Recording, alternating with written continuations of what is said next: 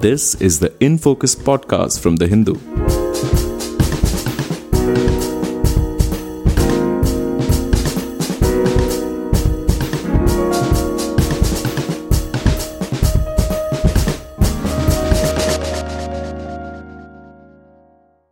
Welcome to the Hindu's In Focus podcast. I'm Anant Krishnan, your host for today. India's relations with China stand at a crossroads after the 2020 border crisis. And in the view of many people who follow the India-China relationship, the model that has governed ties since normalization in 1988 no longer works. It has become almost impossible to ignore or shelve differences, and the boundary question has once again become front and center, also influencing other aspects of the relationship, such as trade and investment. The harder question to answer is, where do we go from here? A new paper titled Strategic Patience and Flexible Choices, How India Can Rise to the China Challenge, published in March 2021, attempts to answer just that. In this episode, we are lucky to be joined by two of its 6 authors who explain what they view as the optimal way forward for India's relations with China, politically, militarily, and economically. Gautam Bambawale is a retired diplomat who served as India's ambassador to China, also to Bhutan and Pakistan. Ajay Shah is a research professor of business at the Jindal Global University, and both of them are associated with the Pune International Center, which published their very timely paper.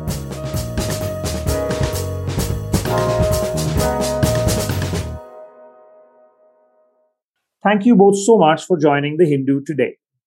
Great pleasure to be with you, Anant. Thank you for having us. Thanks so much. I think the obvious question to ask, if I can begin with you, Gautam, is why this paper? What prompted you to write it? If you could just walk us through how this exercise began. That's an excellent question to start with, Anant, and thank you very much for posing that question. As you rightly said right at the start, that the Chinese military aggression in Ladakh, which commenced in early May of 2020 and which continues even till today, even though there has been a bit of disengagement of forces in one subsector of Ladakh, other subsectors have not seen this. But all of that set people across the country, across India, thinking. And so did it here in Pune, where all of us are members of the Pune International Center, a non-partisan independent think tank.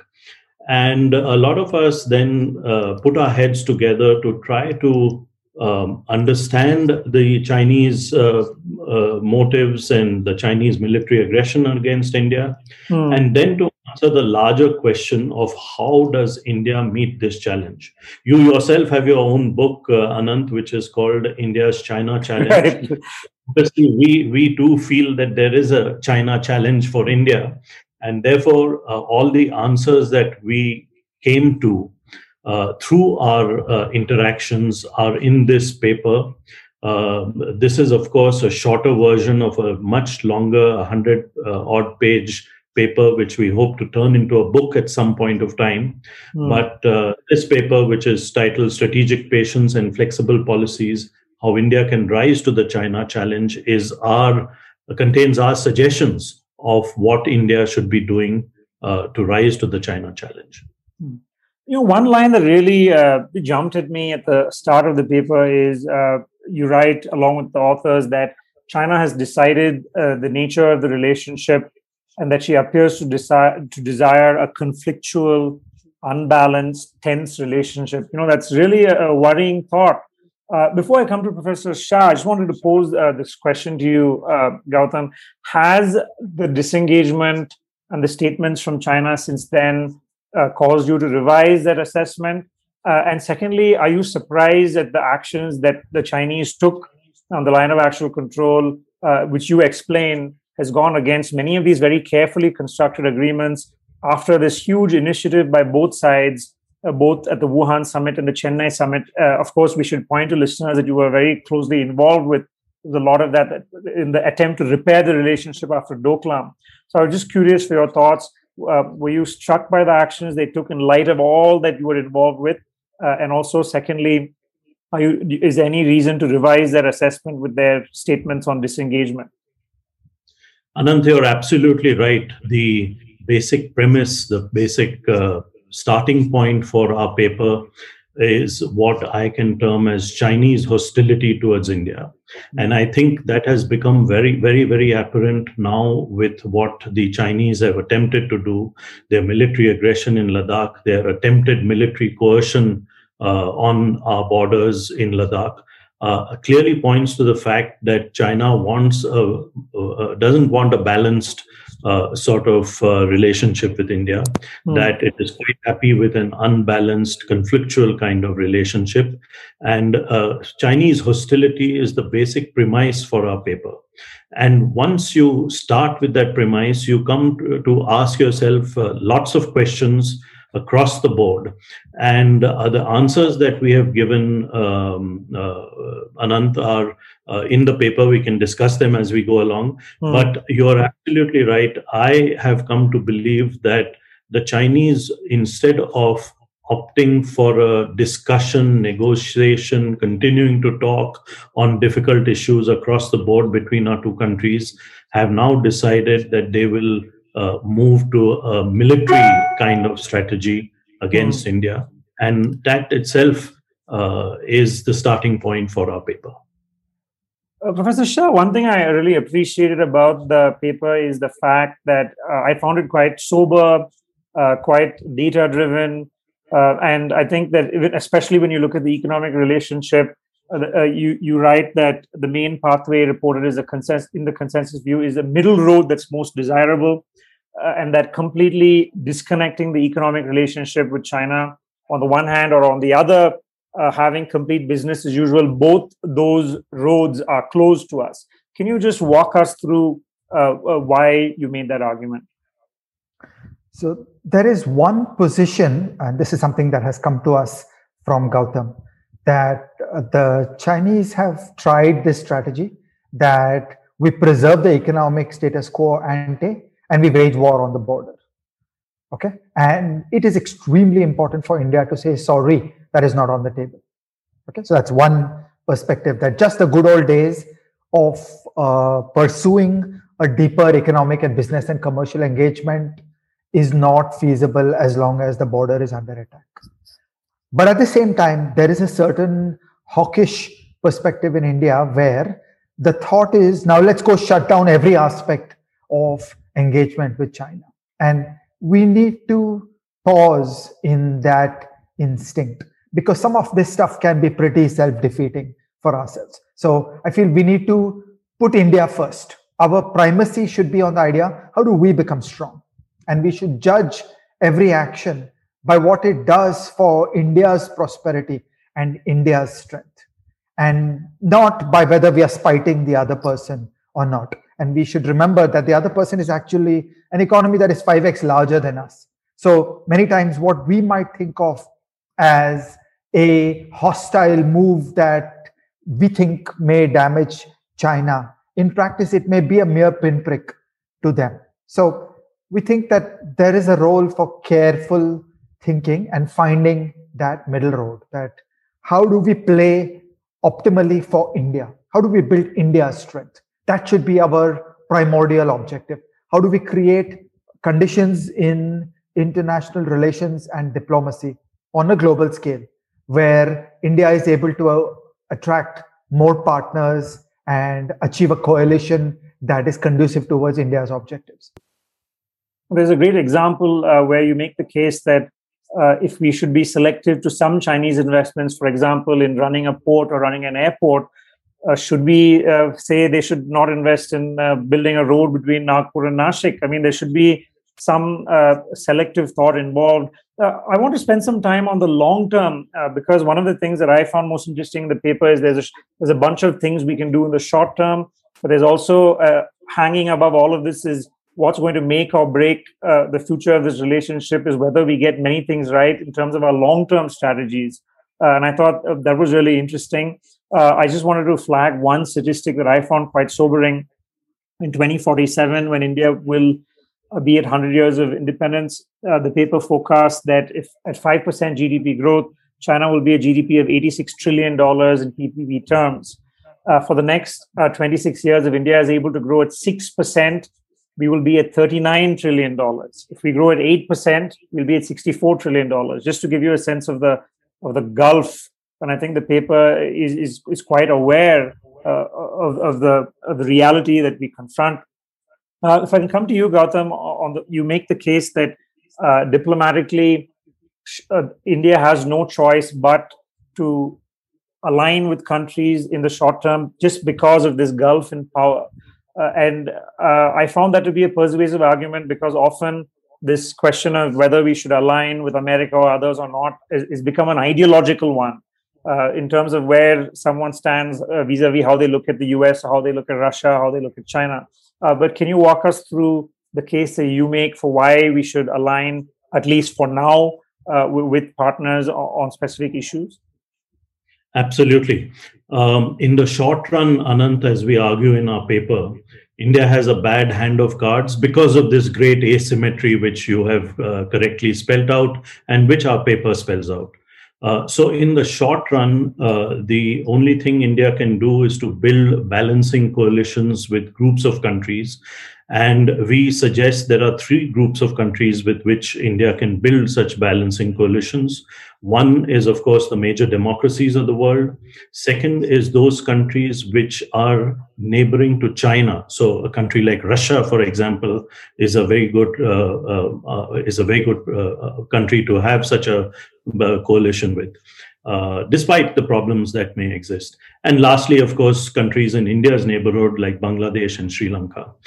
So there is a group of about 20 odd countries with which India can build very strong, deep partnerships. And by deep partnerships, we mean partnerships which go beyond just government to government interaction. And with Russia, for example, we need to do that.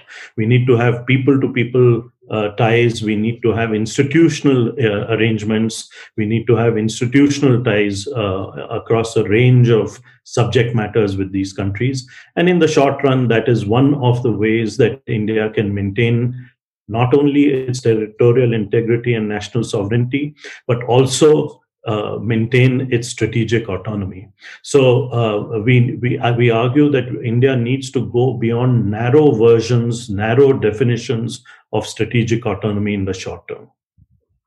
And would you say, Ambassador Mambawali, that the Quad, for instance, is something that right now checks many of those boxes?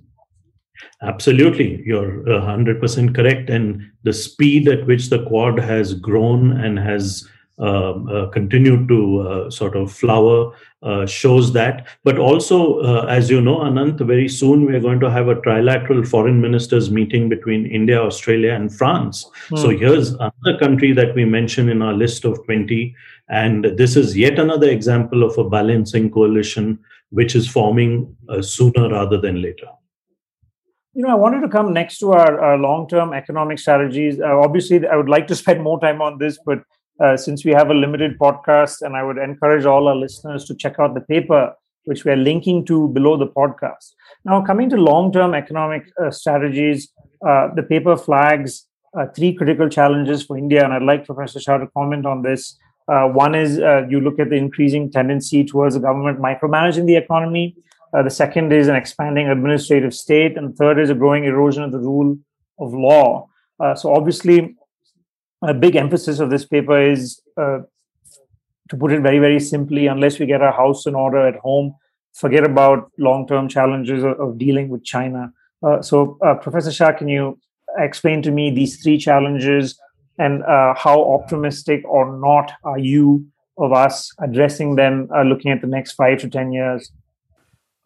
For the problem statement, we should focus on private investment. The heart and soul of economic growth is private investment. Most GDP is made in private organizations. Almost all jobs are made in private organizations. So the central story is about achieving an environment of buoyancy and dynamic private investment. We had one great peak of private investment in 1995, which was a response to the 1991 reforms. And then that ebbed away through the 90s. Then we got to a next great peak in 2007. Okay, and then that ebbed away. And we are now standing in 2021. It has been 14 years since 2007. And it is a matter of concern that we do not have a phenomenon of buoyant private investment around us in India today. And that has many, many, many manifestations, but it is the heart of our economic malaise. So we need to go deeper and understand what went wrong. Why is there a sustained sluggishness on the part of private investment? And the story that we tell in the paper is of three problems. The first is excessive government micromanagement of the economy. Sometimes we are told a fable that in 1991, India stepped out of the socialism and became a market economy. But that's really not true. There is a very, very extensive, intrusive government apparatus operating all over the country, telling firms how to do things. So government involvement in the decisions about what technology to use, how to organize processes, which company wins, which industry is better able to compete with which industry. Unfortunately, all these things are being controlled by the government. For entrepreneurs, for businessmen, they're constantly looking at the government, because what wins and what doesn't win does not come out of the energy and technological innovation and understanding customers. It comes out of understanding government. And that's really not the way an efficient, capable economy works. The second problem is the administrative state. Right. Deep in the concept of liberal democracy, there are three branches of government. There is a legislative branch, there is an executive branch, and there is a judicial branch. The term administrative state is used to denote the excessive domination of the executive branch. We have come in India to a place where, for all practical purposes, it is the officials who write the laws. In many cases, officials adjudicate disputes, and oftentimes the judiciary is not willing to take on the government and strike down the actions of the government, either on the legislative side or on the executive side. And this gives us an administrative state, a state in which the officials are of paramount importance. And this is again an unhealthy environment, because extreme concentration of power with officials creates fear in the hands of the private sector. For private persons, they would much rather see a much more healthy political balance and negotiations leading up to law, and the powers of officials that are circumscribed in laws, and a robust mechanism to appeal the actions and the behavior and the decisions of officials in courts. And when we lose this separation of powers, an old 17th century concept, then we get much more concentration of power, and that creates dangers for private persons, going all the way to a certain element of expropriation risk. And that deters the confidence of private people. And that brings me to the third point, which is the erosion of rule of law. Rule of law is the idea that people are treated equally. All too often in India today, private persons are under the fear that they will face raids and investigations and behavior of tax officials, which is not equal between different persons. And again, it becomes important to manage that political administrative environment rather than managing the market and managing the technology. So just think of the biases that if a private person feels vulnerable that I could be expropriated because some officials will decide to come after me, then that creates an emphasis in how you prioritize your time and activities. And also it creates a loss of confidence. Then you say, maybe I should not be committing all my resources and my children and my energy into building an organization in India. So this is our story about what went wrong and why there was a peak of investment in 2007 and why we're standing here 14 years later with sluggish private investment. The final thing I wanted to pose to both of you is that you do make the point that India has to be more open to international trade for many reasons, starting with the fact that obviously China is our biggest trading partner. If we need to find alternatives and reduce dependence on some goods that we still import from China in large quantities that do have strategic emphasis as well, that we need to find alternatives.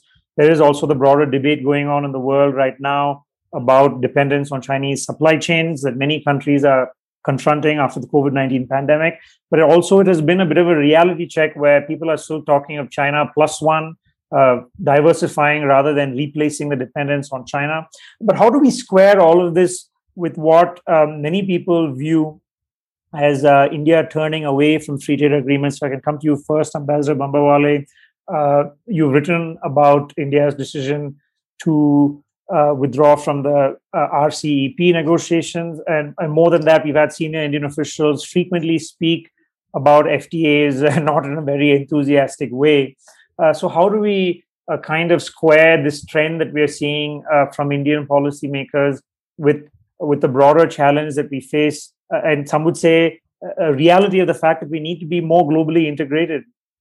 Yeah, no, that's an excellent question, Anant. And let me just make 2 points, after which I'd hand over to Ajay Shah, because he's the economist and he will explain this in greater detail. But the first point I'd like to make is that basic economic theory tells us that trade contributes to greater GDP. And that is where we start from. That is what we are arguing.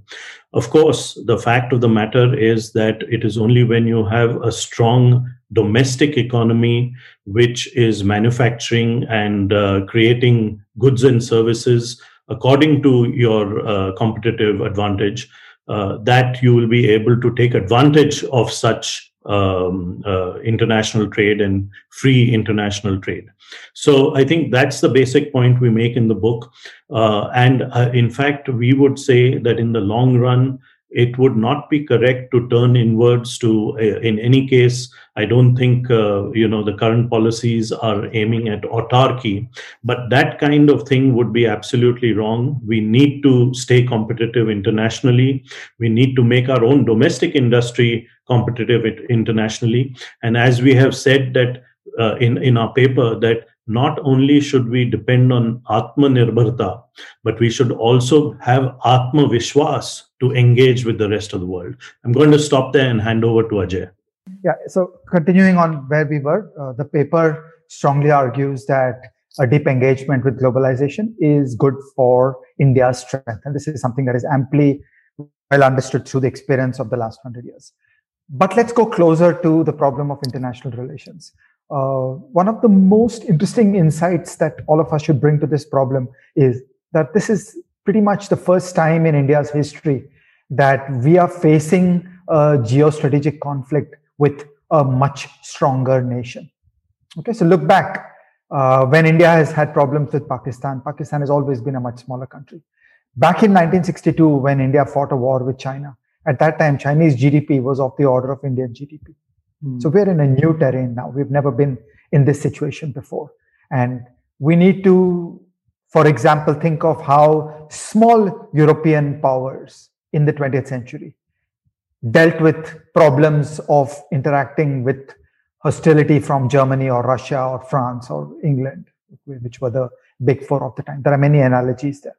So to go closer to trade, I feel the really deep question we should all be asking is, to what extent is decisions about India and international relations shaped by domestic compulsions? And to what extent are decisions about international relations shaped by international relations compulsions?